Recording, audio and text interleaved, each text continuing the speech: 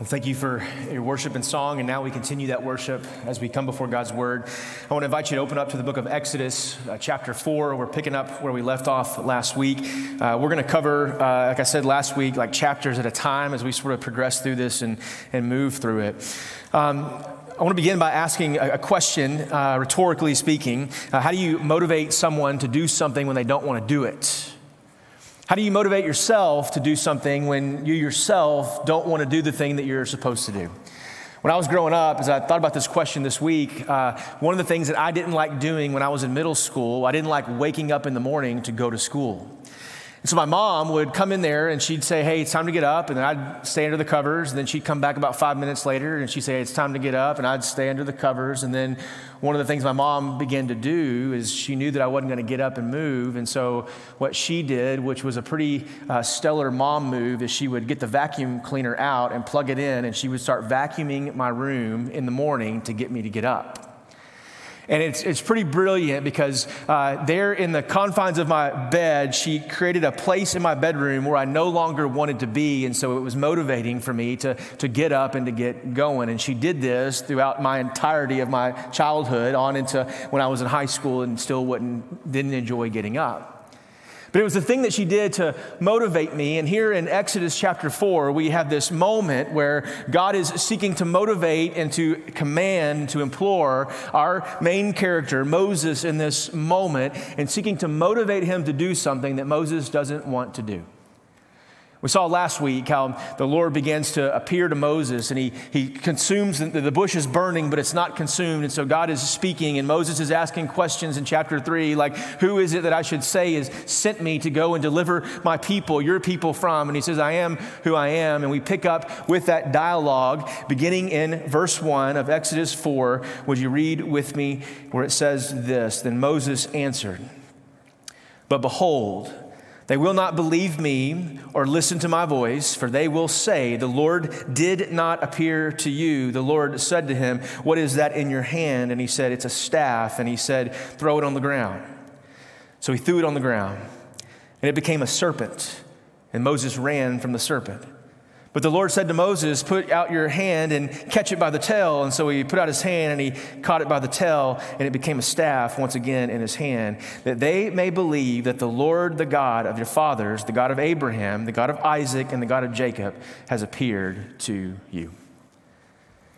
And so Moses is in this place where he's been living in relative obscurity for the past 40 years. He's about 80 years old at this point. He had grown up within Pharaoh's court, and then he was exiled and he fled, and now he was just a shepherd working for his father-in-law, who was the priest of Midian. And so here he is, finding himself in a place at 80 years old.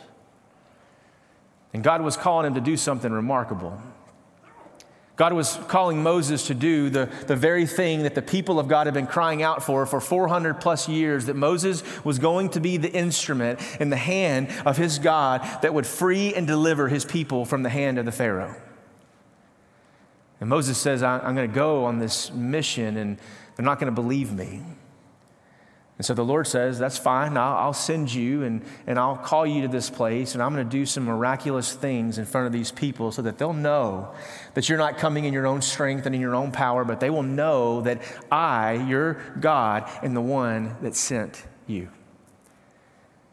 And what God was doing in this moment, he was bringing Moses to this place where Moses had to begin to learn again that his service before his God was a privilege. You see, our church, we have a mission and a vision, and we have what we call our core values. And mission is what we do, vision is who we're becoming, but the culture that exists within the church is displayed and written out based on our core values. And one of the core values that we have at Travis, that we come here and we understand and we believe this with every fiber in our being, that service is a privilege before God. That when God calls us to serve him or to serve his people or to serve this community, it is a great honor and a privilege. It's not a duty and it's not an obligation, but it is something that we enjoy getting to do as we meet the needs within this body and as we meet the needs that exist within our city. Service is a privilege. And what we see from Moses' life here in the very beginning, as God is calling him to go back into the Pharaoh's hand, where God calls you, he also is going to equip you with what you need. And so when he calls you to places of service, he's going to give you the very thing that you need to accomplish the mission and the task that he has set you out on. I think oftentimes we find ourselves in trouble when we begin to establish our own mission and we don't feel equipped and we feel a sense of inadequacy. But every time God would call us to live on his mission and to be about his kingdom, he's always going to give us the very thing that we need to accomplish the task that he has divinely given his people. And so he tells Moses to go. He says, I'm going to turn this little stick that you got in your hand that you're shepherding, and I'm going to turn it into a serpent. Now, there's a sense of irony that exists here in this moment as God turns the staff into a serpent, into a snake, into this animal that crawls on its belly. The reason why this is significant is because the cobra in Egypt, at this time, it was the national god of Lower Egypt. And what I mean by that is that everywhere the Pharaoh went, from his headdress to the paintings and the sculptures, they were always depicted with a serpent next to him. It was on his clothing. It was a revered animal, and it was worshiped by the Egyptian people. And so when God tells Moses to take this ordinary stick and to throw it on the ground, and it appears and it takes the form of a servant, what God is doing in that moment and what he's going to do when he does it in front of Pharaoh is he is speaking directly against the God that the Egyptians have elevated to worship. And now God, the God of Abraham, Isaac, and Jacob, is saying, I am more powerful than that God in which you serve. I can create something out of nothing. I can turn a wooden stick into the cobra, into the snake that you worship so vehemently. And I can do this all without breaking a sweat or without any tears or any blood. I will turn it into, and I will speak directly against the gods that you worship. Verse 6 goes on and he says, and the Lord says to him, put your hand inside your cloak. And he put his hand inside his cloak, and when he took it out, behold, his hand was leprous like snow.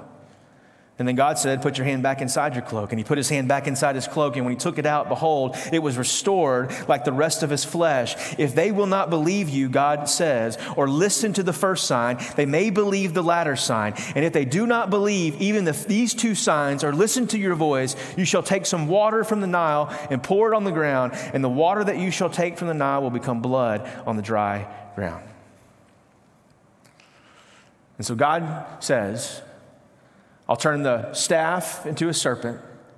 I'll make your unclean hand clean again, once again. And if they still don't believe you, then oh, by the way, we're going to turn some water into some blood so that they will know. You see, what God was doing with Moses in this point, he was doing some extraordinary things in a very ordinary man. And then Moses says in verse 10, look at me with the text where it says this, but Moses then says to the Lord, oh, my Lord, I am not eloquent either in the past or since you have spoken to your servant, but I am slow of speech and of tongue. And so here's what God was doing with Moses' life. And here's what God is perhaps doing in some of your lives today. You see, God often puts us in places of service that are beyond our abilities to serve. He puts us in hard places, in difficult circumstances, and difficult situations. Why? Because he is reminding us of our inability to accomplish those things and to do those tasks. And what he's wanting us to recognize is this reality that for the Christian, that where we are weak, he will then be strong and he will serve on our behalf. And he will do before us what we as a person, what we as a people are incapable of doing of our own. And so he puts us in the hard places. He puts us in the difficult situations. He puts us in the circumstances that we'd say we would never do that again.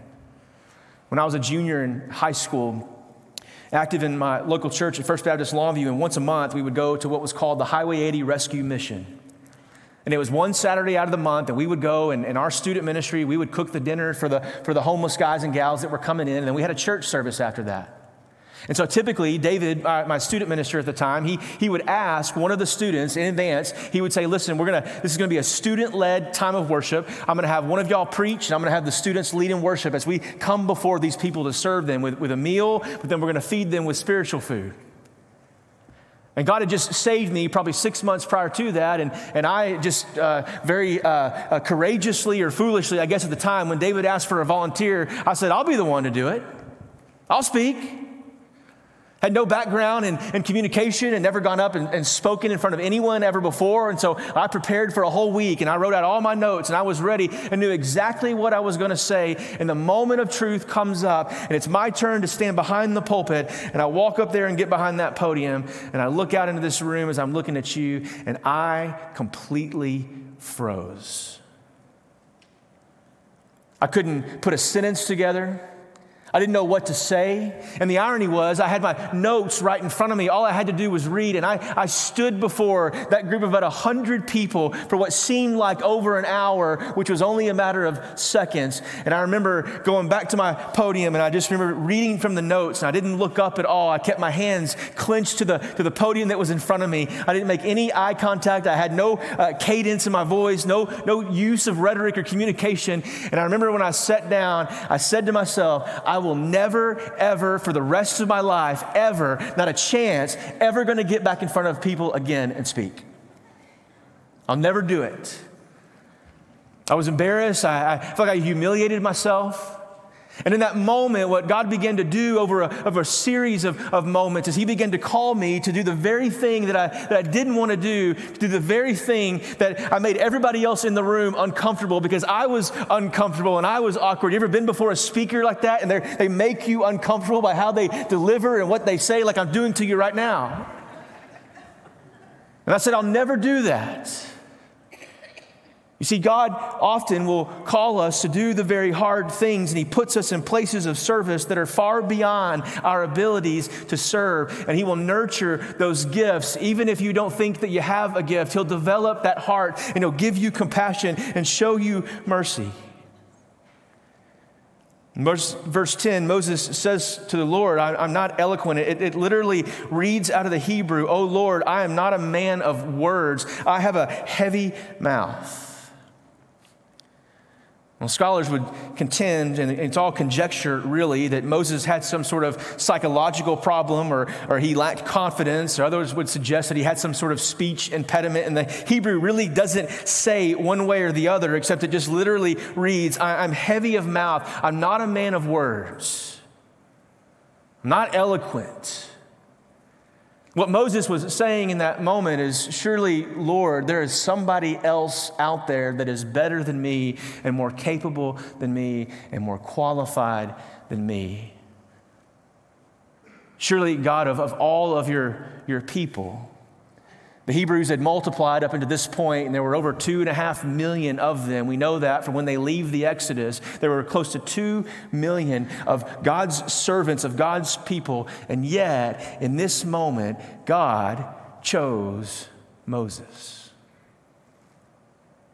He picked Moses, an obscure farmer in the middle of nowhere who was running from God. And God says, you're going to be the one that I use.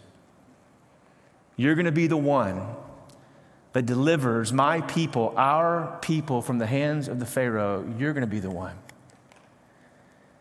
And oftentimes I think that we all grew up hearing from our mom and dads how special we were. And we want to hear that, right?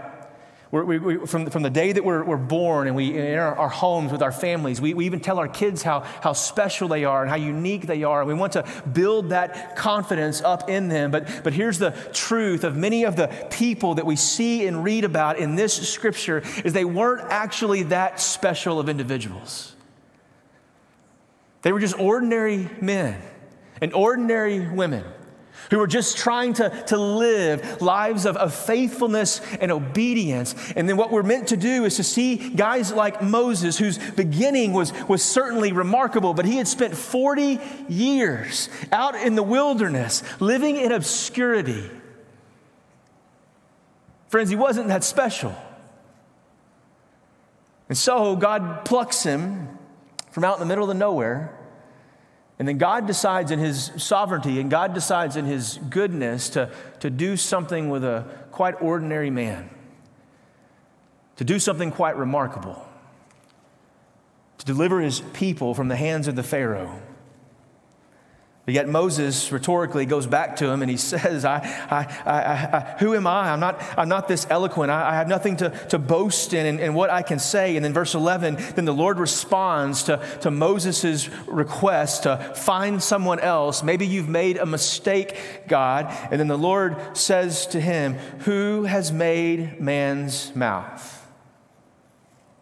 Who makes him mute, who makes him deaf, who allows him to see or is blind? Is it not I, the Lord? Now therefore go, and I will be with your mouth, and I will teach you what to speak. What the Lord's doing in that moment is he is uniquely reminding Moses that Moses didn't earn this qualification, but that God in his sovereignty and his goodness, he put it on him. And he said, your inability to speak and to say things, I'm going to give you the words to say. I'm going to show you what to speak and how to speak it. And I'm going to give you some help in the process. Who are you, Moses? I'm the one that makes you see and can hear and can taste and can smell. I made you uniquely just like you are. You're fearfully and you are wonderfully made. What I find so interesting about this moment is the Lord reminds Moses who he is. Moses is focusing on his weakness. He's focusing on his disability, if you will. And he's sort of having this back and forth with God, complaining and grumbling that God would send him to go do this. Surely there's somebody else. And I think what this does in this moment is when we look at our own disabilities, when we look at our own deficiencies, we must be reminded of in this moment as God is reminding Moses that I made you that way.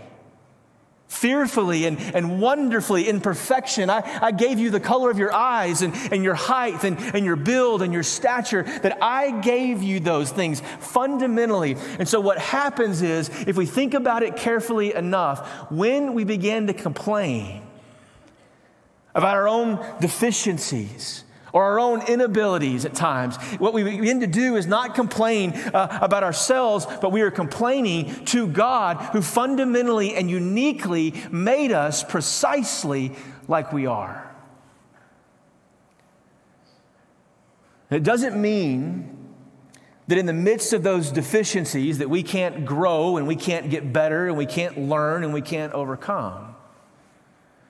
But sometimes I think that we believe often as a people that our deficiencies mean that God somehow made a mistake. And he messed up when he created me, or he gave me this attribute, or whatever that is. No, friend, the Bible actually teaches the other way. God doesn't make mistakes, and he has fearfully and he has wonderfully made you precisely like you are. And he's telling Moses, I'm the one that makes men speak. I'm the one that allows them to see and to hear and to taste and to smell. In other words, what God is saying to Moses in this moment, he's saying, you steward what you have right now for my kingdom, and I will give you the words to say. You just be willing and you be eager to serve me. It reminds me of when Jesus speaks and he tells the parable of the talents. One man, he gives 5 talents, and the guy goes off and he makes 5 more talents. Another man, he gives 2 talents, and he goes off and he makes 2 more talents. He gives one guy 1 talent, and what does that guy go do with the 1 talent? He goes and he buries it in the sand. And then when the master comes to collect, he brings him back the 1 talent. And Jesus in that moment, he says that one who did not steward the talent that he had been given, he calls him a wicked servant and an evil man. And what that story illustrates for us that God is reminding Moses of in this moment is that we as a people must steward the talents that God has given us. We must steward the ability to speak and to think, The ability to feel and to give and to go, that God entrusts us with those things. And what God wants from his people today is a group of people and individuals who are eager and willing and want to walk in that obedience, stewarding the things that God has given, using them for his kingdom. And seeing people at this church that are far from God come to know Christ because of how we're stewarding the things that God has given us. Verse 13, he goes on and he says, "But, O Lord, please send someone else." And the anger of the Lord was kindled against Moses. Like God's had enough of this, his lack of confidence in this moment. And the anger of the Lord was kindled against him. And he said, "Is there not Aaron, your brother, the Levite? I know that he can speak well. Behold, he is coming out to meet you. And when he sees you, he will be glad in his heart. You shall speak to him and put the words in his mouth. And I will be in your mouth and with his mouth and will teach you both what to do. He shall speak for you to the people. And he shall be your mouth, and you shall be as God to him, and take in your hand this staff with which you shall do these signs." And so Moses goes back in verse 18 to Jethro, his father-in-law, and he says to him, "Please, father-in-law, let me go back to my brothers in Egypt to see whether they are still alive." And Jethro says to Moses, "Go in peace." And the Lord said to Moses in Midian, "Go back to Egypt, for all the men who were seeking your life are dead." So Moses took his wife and his sons and had them ride on a donkey and went back to the land of Egypt. And Moses took the staff of God in his hand. Verse 21, and the Lord says to Moses, "When you go back to Egypt, see that you do before Pharaoh all the miracles that I have put in power. But I will harden his heart, so that he will not let the people go. Then you shall say to Pharaoh, 'Thus says the Lord, Israel is my firstborn son, and I say to you, let my son go, that he may serve me.' And oh, by the way, Pharaoh, if you don't let him go, I will kill your firstborn son." Harsh. I want to focus just for a brief moment on that phrase in of verse 21 where he says, "But I will harden his heart." What we're going to see in the life of this Pharaoh in particular, there are times when Pharaoh hardens his heart, and then there are times where God hardens Pharaoh's heart. And what we have here in this moment is we have this contrast or this paradox that exists between divine sovereignty and human responsibility. There are things in which we can do to deliberately harden our own hearts towards the things of God. And there are times where our heart is hardening because of what we are doing. And we wrestle with this tension between God saying, "I will be the one that hardens his heart," the sovereignty of God in this moment. Why? So that God could be exalted when he delivers his people from the hands of the Pharaoh. And yet there are going to be moments where we see that God hardens it. And there will be moments where we see that Pharaoh hardens his own heart. And this tension that exists in the life of Scripture that we wrestle with, I will harden his heart so that he will not let them go. And then I will perform these miraculous signs and these wonders so that they will know that I am the Lord their God. And so Moses, 80 years of age, God says, "I'm going to do something remarkable towards the end of your life. And in order for you to go forward, Moses, you're going to have to go backwards. And you're going to have to go back to the hard places, and you're going to have to see, and you're going to witness our people, my people, in the hands of a ruthless dictator, of a tyrant, and you're going to be the one that helps set them free and delivers them." You know, the kingdom of God is often like that. The way forward is often behind us. Meaning that we look back upon the faithfulness of God in our life, and we remember and we recall those good things of his faithfulness in our life in order for us to then to walk forward and to see and to experience and to taste that the Lord our God is good. And so he sends Moses back with a mission. And he gives him a place of service. And so Moses begins to follow and to seek the Lord's direction. And Moses, who was taken up out of his circumstance and his situation and fought God at every turn, God, send someone else. Why me? I'm not qualified. I'm not able. And God begins to replace those longings of incapability. And he begins to build up into Moses the confidence that comes with following and trusting in God. I think sometimes we're like Moses. We're running from God, or we're dissatisfied with our circumstance. We don't like where we are. And I think one of the reminders for us this morning in God's word is that we must stop worrying about where God has placed you and instead start thinking about how you can be faithful where you are. Start being faithful with just where he has you today. Moses had to learn this. It wasn't ideal for him. It wasn't his ideal scenario. It's not what he wanted to do and where he wanted to be. But the reminder to Moses is the same reminder that it is for us today, to just start being faithful with where we are today. To bloom where you're planted. Where God has you in the circumstance in your life. Maybe it's not your favorite place to be and you wish you could go somewhere else or do something else or have new friends or live in a bigger house or drive a nicer car. Just simply learn to be faithful where you are right now. And trust him. And let our God, who has always been faithful to us, be faithful to us tomorrow and the following day and the day after. But pursue him with eagerness and walk in obedience. Let's pray. Father, we thank you that there are men like Moses whom we can learn from and to sometimes know what not to do and then sometimes know what to do. That you've given us everything within our lives to walk in faithfulness, to trust you, that has been revealed to us in your word. And so, Father, we pray that as a people, we would respond to that word. And Father, would you give us your faithfulness? Would you show us more and more each day what it means to walk in faithfulness? So, Father, we pray now that you would inhabit our praises as we sing to you and respond according to your word. We pray these things in Christ's name. Amen.